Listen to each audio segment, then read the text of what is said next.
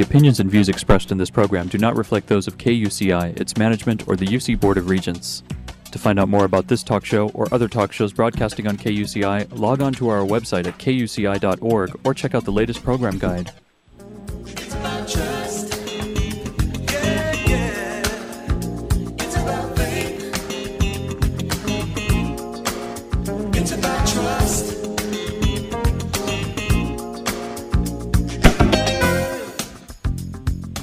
You're listening to KUCI 88.9 FM in Irvine and KUCI.org on the net. Welcome to Prescriptions for Healing Conflict. I'm Lloyd, I'm the show's engineer, and your host is Mari Frank. Mari's been an attorney mediator for 26 years, and during that time she's resolved thousands of disputes as a neutral conflict healer. She's a member of the Orange County Superior Court Mediation Panel, and she's been a law professor of negotiations and mediation, and presently teaches negotiations right here at UCI. She's the author of Negotiations Breakthroughs and co-author of Stepping Stones to Success and several other books. To listen to previous interviews, see upcoming guests, download podcasts, and learn more, visit www.conflicthealing.com. So, Mari, what's your show about today? Well, Lloyd, today our show is called Infinite Potential. Basically, we are going to be talking about this wonderful book by Lothar Schaefer called Infinite Potential, What Quantum Physics Reveals About How We Should Live. And I just love this book. I had first read about it in the Science of Mind magazine, and then I got a hold of it, and I've been reading it now. I'm not quite done with it, but I really love it. And I was intrigued by the fact that Deepak Chopra, who I've done some training with, wrote the foreword. And then there's this wonderful testimonial by Larry Dossey, MD, who also is very much into spirituality. But this is what he says. When quantum physics emerged in the 20th century, many of its grand architects believed it held valuable lessons for how we lead our lives. In Infinite Potential, Dr. Lothar Schaefer shows why. What emerges is not just a beautiful expression of modern physics, but a powerful bridge that connects science, psychology, and spirituality. One cannot be a proper citizen of the 21st century without an awareness of the lessons in this gem of a book. And I thought that was fascinating because I've been reading so much about the connection between as a science and spirituality. And this is just a wonderful book. So let me tell you a little bit about our famous and exciting guest. We are going to be interviewing in a few minutes Dr. Lothar Schaefer, who was born in Düsseldorf, Germany, and he became a U.S. citizen in 1978, and he graduated, I think it's from Goethe Gymnasium in Düsseldorf, Germany. I think that's how you pronounce it. And he went to the University of Munich, and then he got his Ph.D. there as well, and he's a professor. He also was a NATO postdoctoral fellow at the University of Oslo, Norway, and a research associate at Indiana University in Bloomington, and assistant professor at the University of Arkansas, and then a full professor at the University of Arkansas, and then the Edgar Wortham Distinguished Professor of Physical Chemistry at the University of Arkansas. He did that from 1989 to 2011, and then he retired from the University of Arkansas in 2011, and he is the author of another book called Search of Divine Reality, Science as a Source of Inspiration, and he's a distinguished professor emeritus of physical chemistry at the University of Arkansas. So we're so glad to have you join us, Lothar. Well, before I say anything else, Mary, I'd like to thank you, and I'm very much honored that you are interested in me and want to talk to me. Oh, yeah, and I'm really excited about this book. I always love it when we have a real scientist that can blend all of the psychology and the physics and all of this together. This is just fascinating stuff for me. Yes. So, it really is. Yes, and but this is perhaps not the typical reaction, because many people say, when I talk to them, like in a party or so, they say, quantum phenomena, well, I don't think I can understand them, and why should I be interested? And I say, look, everybody can understand them, certainly the way, I write about it.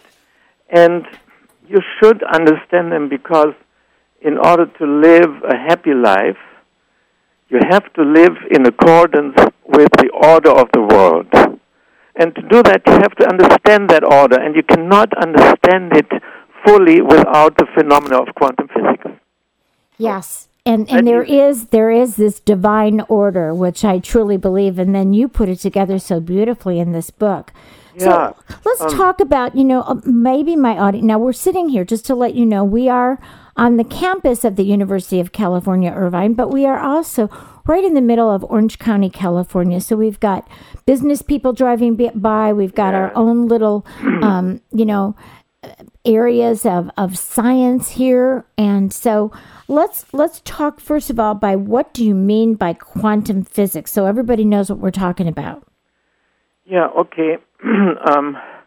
It is the new kind of physics that started in 1900.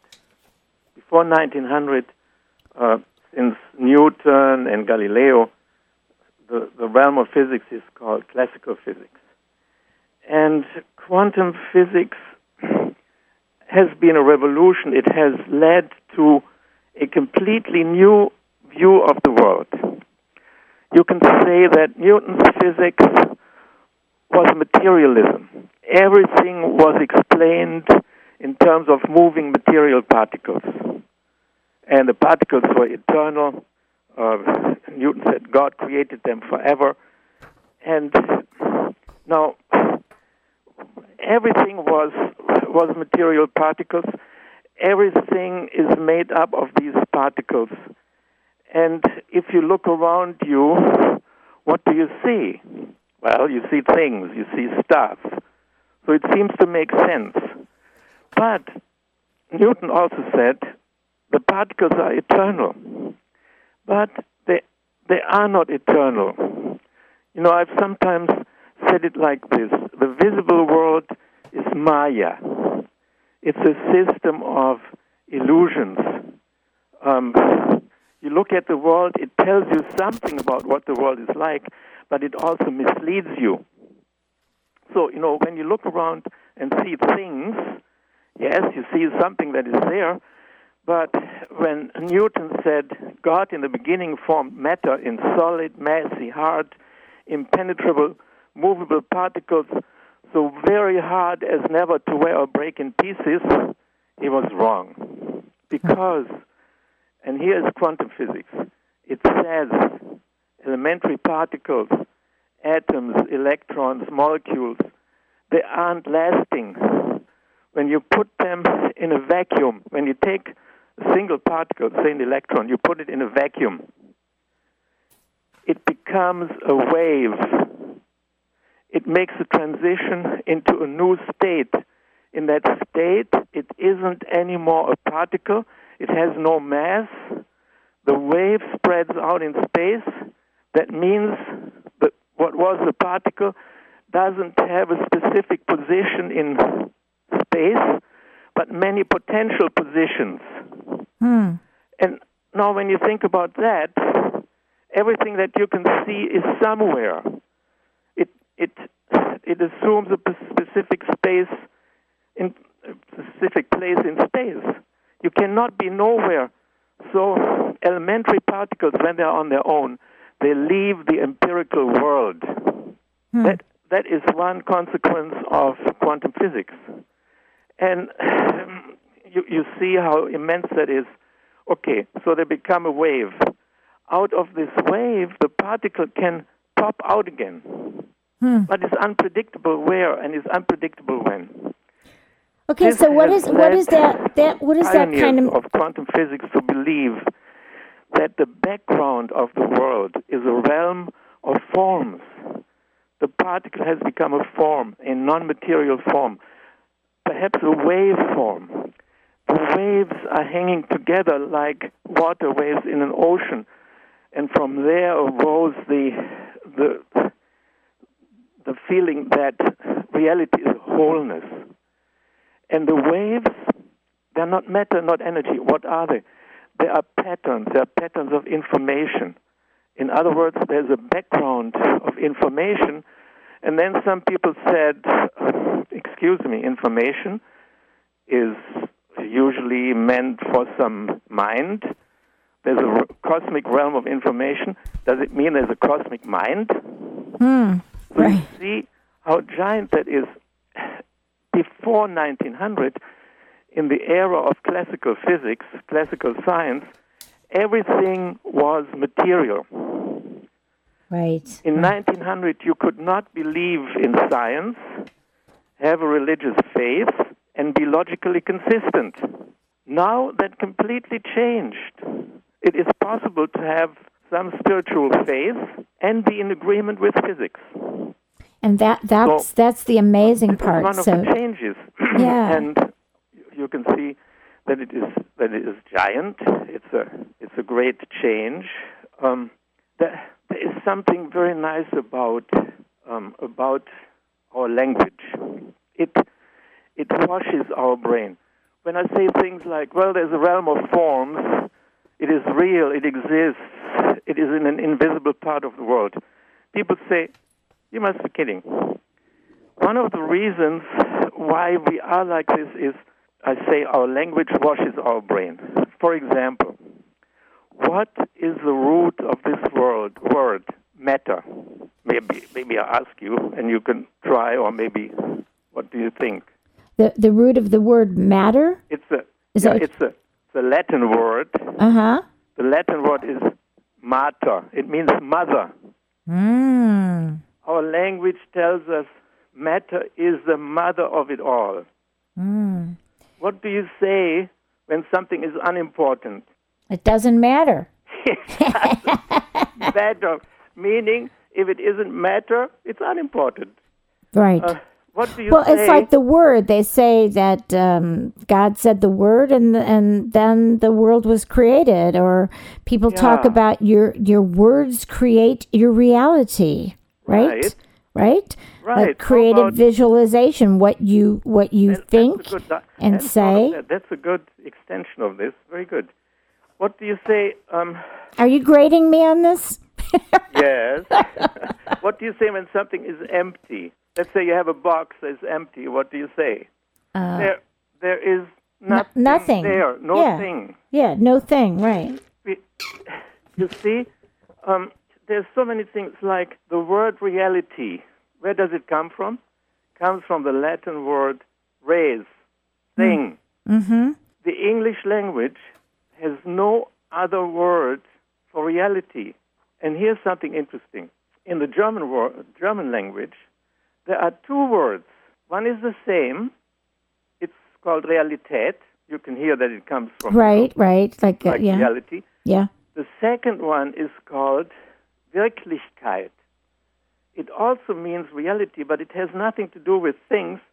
It means when something can act on you, it is real. Mm.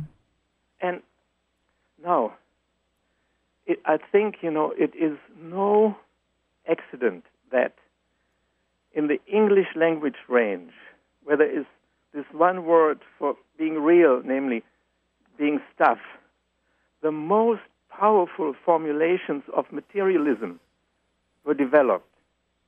That's Newton's physics. I said earlier it's materialism. And it is Darwin's biology.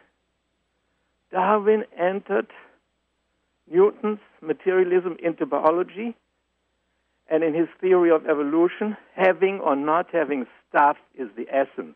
Now you say that that Darwin was wrong. So why don't you tell us about his error?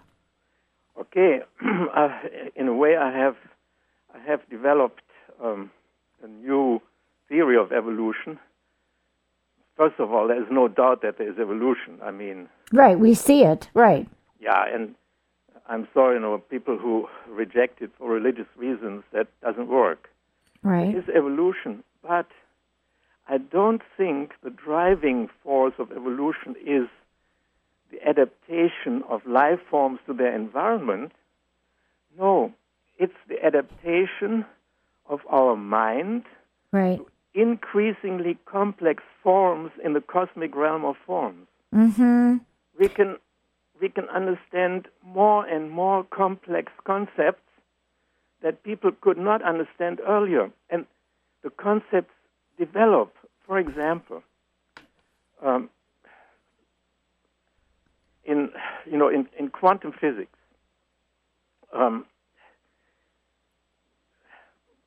the electrons in atoms, they are forms. Mm-hmm. Schrödinger's quantum physics is the only physics that we have that can understand the properties of atoms and molecules. Right.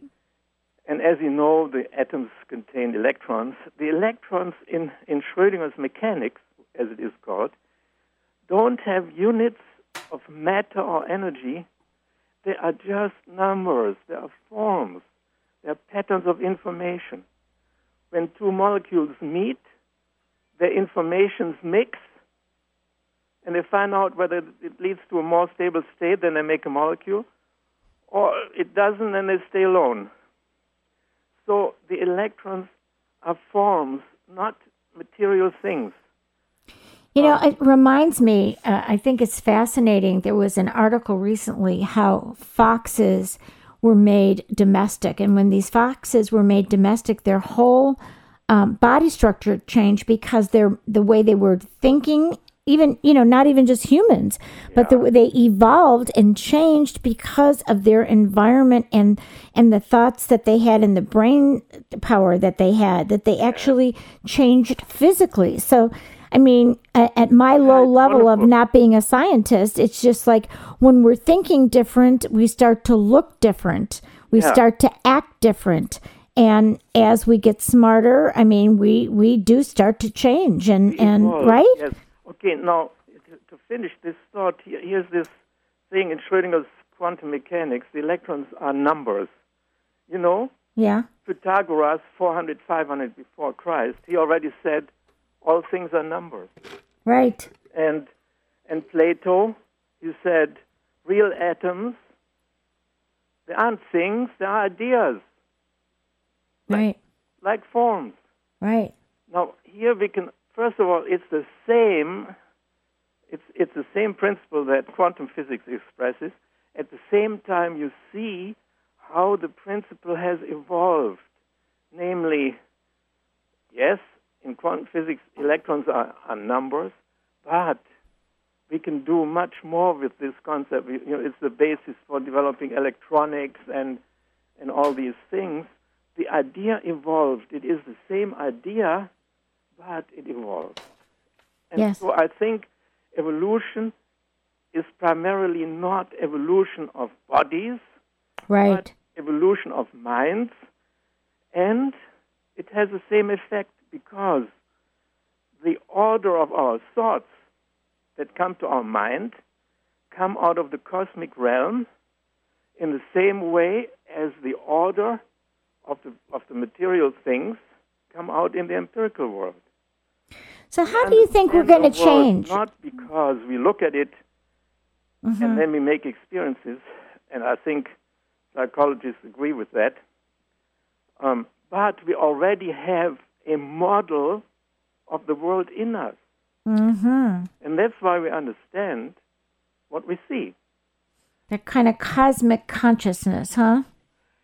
Well, okay, you see, not to not to run the risk that people say that guy is crazy, but it is really not my idea. Arthur Stanley Eddington is a prominent physicist, got a Nobel Prize, lived early part of the last century, and he said, sometime it occurred to him that, he said, when we make a measurement in physics, then the results make sense because our instruments, they are connected with a meaningful background. For example, when you look in the sky and you see a light dot run around, it makes sense because you know the background. It's the planets revolving around the sun. Right. And then he said, the problem with atoms is there is a visible background, but we don't know what is going on behind. Mm. And he said, that is like a brain. You can see all kinds of activities on the surface of the brain, but you don't know what the mind behind it is thinking. So he said, or wrote, let's think the two together and say the background of atoms is mind-like. Mind is a cosmic principle. Divine mind. Pardon? Divine mind? Well, yeah, or just the mental, and then, of course, you can say, well, if it is a cosmic principle, then, verbatim he said, the stuff of the world is mind stuff. That's one. Another one, he said, the universe is of the nature of a thought or sensation in a universal mind. Right. Isn't that beautiful? It is beautiful. And that universal mind may be considered divine mind or spiritual mind or whatever you want to call it, but it is this as I hear you saying it, it's this oneness, this connection. It's a huge thing. And this theory doesn't tell you now you have to be a Baptist or Catholic or Christian or Muslim. Right. No, but it makes religion possible. Yes. And in the materialistic worldview of classical physics, that was not possible. I think we talked earlier that in 1900, you could not have a religion, believe in science, and Right. be logically consistent. Right. It was one or the other. Today, Mm-hmm. You can. I Yes. might even turn around and say, today when you look at the new physics and the way it suggests a mind-like background, it is logically not consistent not to have some beliefs that traditionally were called religious. Yes. So Not specific teachings of right, but that there is a well-known higher people, power. but There is something that. like that. Yeah, there is a higher power. Or Very, there very is some. important. Yeah. Yeah. Many people have told me, wow, for a part of my life, I was an atheist and I was proud of it. And now, students in my class, they could make anonymous comments, and they wrote things that, wow, that class scared me. Now I find thoughts in myself I never thought would be possible. Right. Right. So, it was a wonderful thing. I had a class on this. So, Let me ask you, when, in the past, they said that science had nothing to do with ethics also. So how is it that you say that then? Can you show that science and ethics are really connected to? yes, I think necessarily so for the following reason. You're right. Classically, what was it called? It was called some fallacy. It was a fallacy to believe that you can derive from the order of the world a human order, an order of how you should act. Right. And, classically, it was true because it was a segregative world. Physics had nothing to do with philosophy. Philosophy had nothing to do with the art. The order of the world has nothing to do with the political order, and so on. The order of one country had nothing to do with the other. If you could go there and take them and kill them. And it was right. And these things changed for the following reason. If reality is a wholeness, it means we are all connected. Yes, we are different people, but we are connected. There are even mental science, psychology. Carl Gustav Jung's psychology showed that out of a realm of forms, the same ideas appear in all human minds. We are connected to this realm of forms, and he believed it existed in some cosmic realm. So if we are all connected, then cheating others is stupid because you're cheating yourself. Right. Right. And you might say, and I agree, I've known a lot of people who had millions and they got them not the clean way. They took advantage of people, suppressed people, and cheated, and all of a sudden they had millions. But, they had to pay a price, and the price was horrible. I've known several people who were very, very rich. They had to live a long, long life into their late 80s in misery, even though they had millions, because they were growing up in the morning, waking up in the morning, screaming and complaining, and they were unhappy, and they paid for it. So there is that connection to karma. In a holistic world, it makes no sense to cheat someone. And there is kind of that karma issue. To be cooperative and to help and to suppress. Wars are completely stupid. Well, of course. More than that. Yeah, of course. So they're against the world order. Right. And so, here you have a connection. That is new. It was not, like I said, it was called the fallacy by one of the British philosophers. You should not connect morality and physical order. In the quantum world, I don't see how you can avoid making the connection. Yeah, and Lothar, so there is that kind of connection with karma. What you do has ramifications in the universe to come back to you one way or another.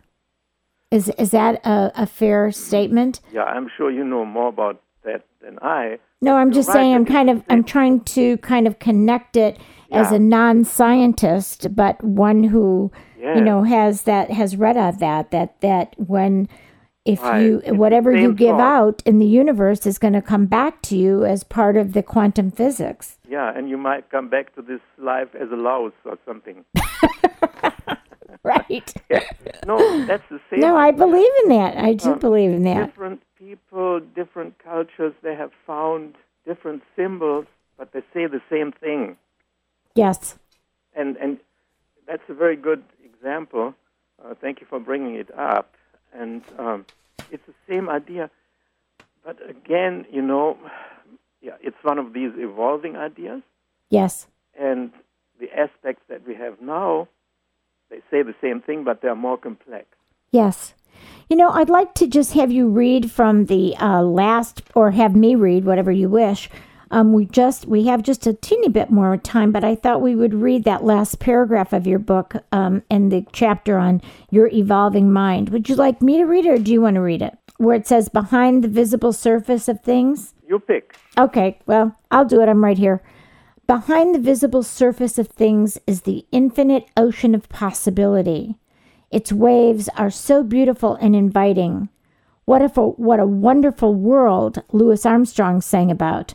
What a wonderful life in which the playful waves in the cosmic ocean dare you, tease you, and play a game of hide and seek with you, all the time hoping that you will catch one and turn it into a beautiful poem, a painting, a song, or a wonderful act of human kindness. I love that. You know what that reminded me of? That all these thoughts are already out there, and that when you tap into that cosmic consciousness, right, that it comes to you and it comes through you. That's kind of what I felt. Is that what you kind of meant? It's perfect. Yes. But of course you can be inspired to many thoughts, but this is perfect. Right. Yeah. It's this thing. If a wonderful act of human kindness put you into the order of the universe, that's the reason why it gives you a good feeling. It's great. Well, so I just want to say the name of your book again, and this is by Lothar Schaefer, a wonderful professor and a scientist and a highly evolved cosmic conscious man. The name of the book is Infinite Potential: What Quantum Physics Reveals About How We Should Live. Thank you, Lothar, for that wonderful book that you have and all the great work that you're doing. Thank you for having me. And we will talk again. Thank you, Lothar. Bye-bye. Right, thank you. Bye. You've been listening to KUCI 88.9 FM in Irvine and KUCI.org on the net. I'm Mari Frank. Join us every Monday morning at 8:30 a.m. for Prescriptions for Healing Conflict. Thanks. It's about trust. Yeah. It's about faith. It's about trust. The opinions and views expressed in this program do not reflect those of KUCI, its management, or the UC Board of Regents.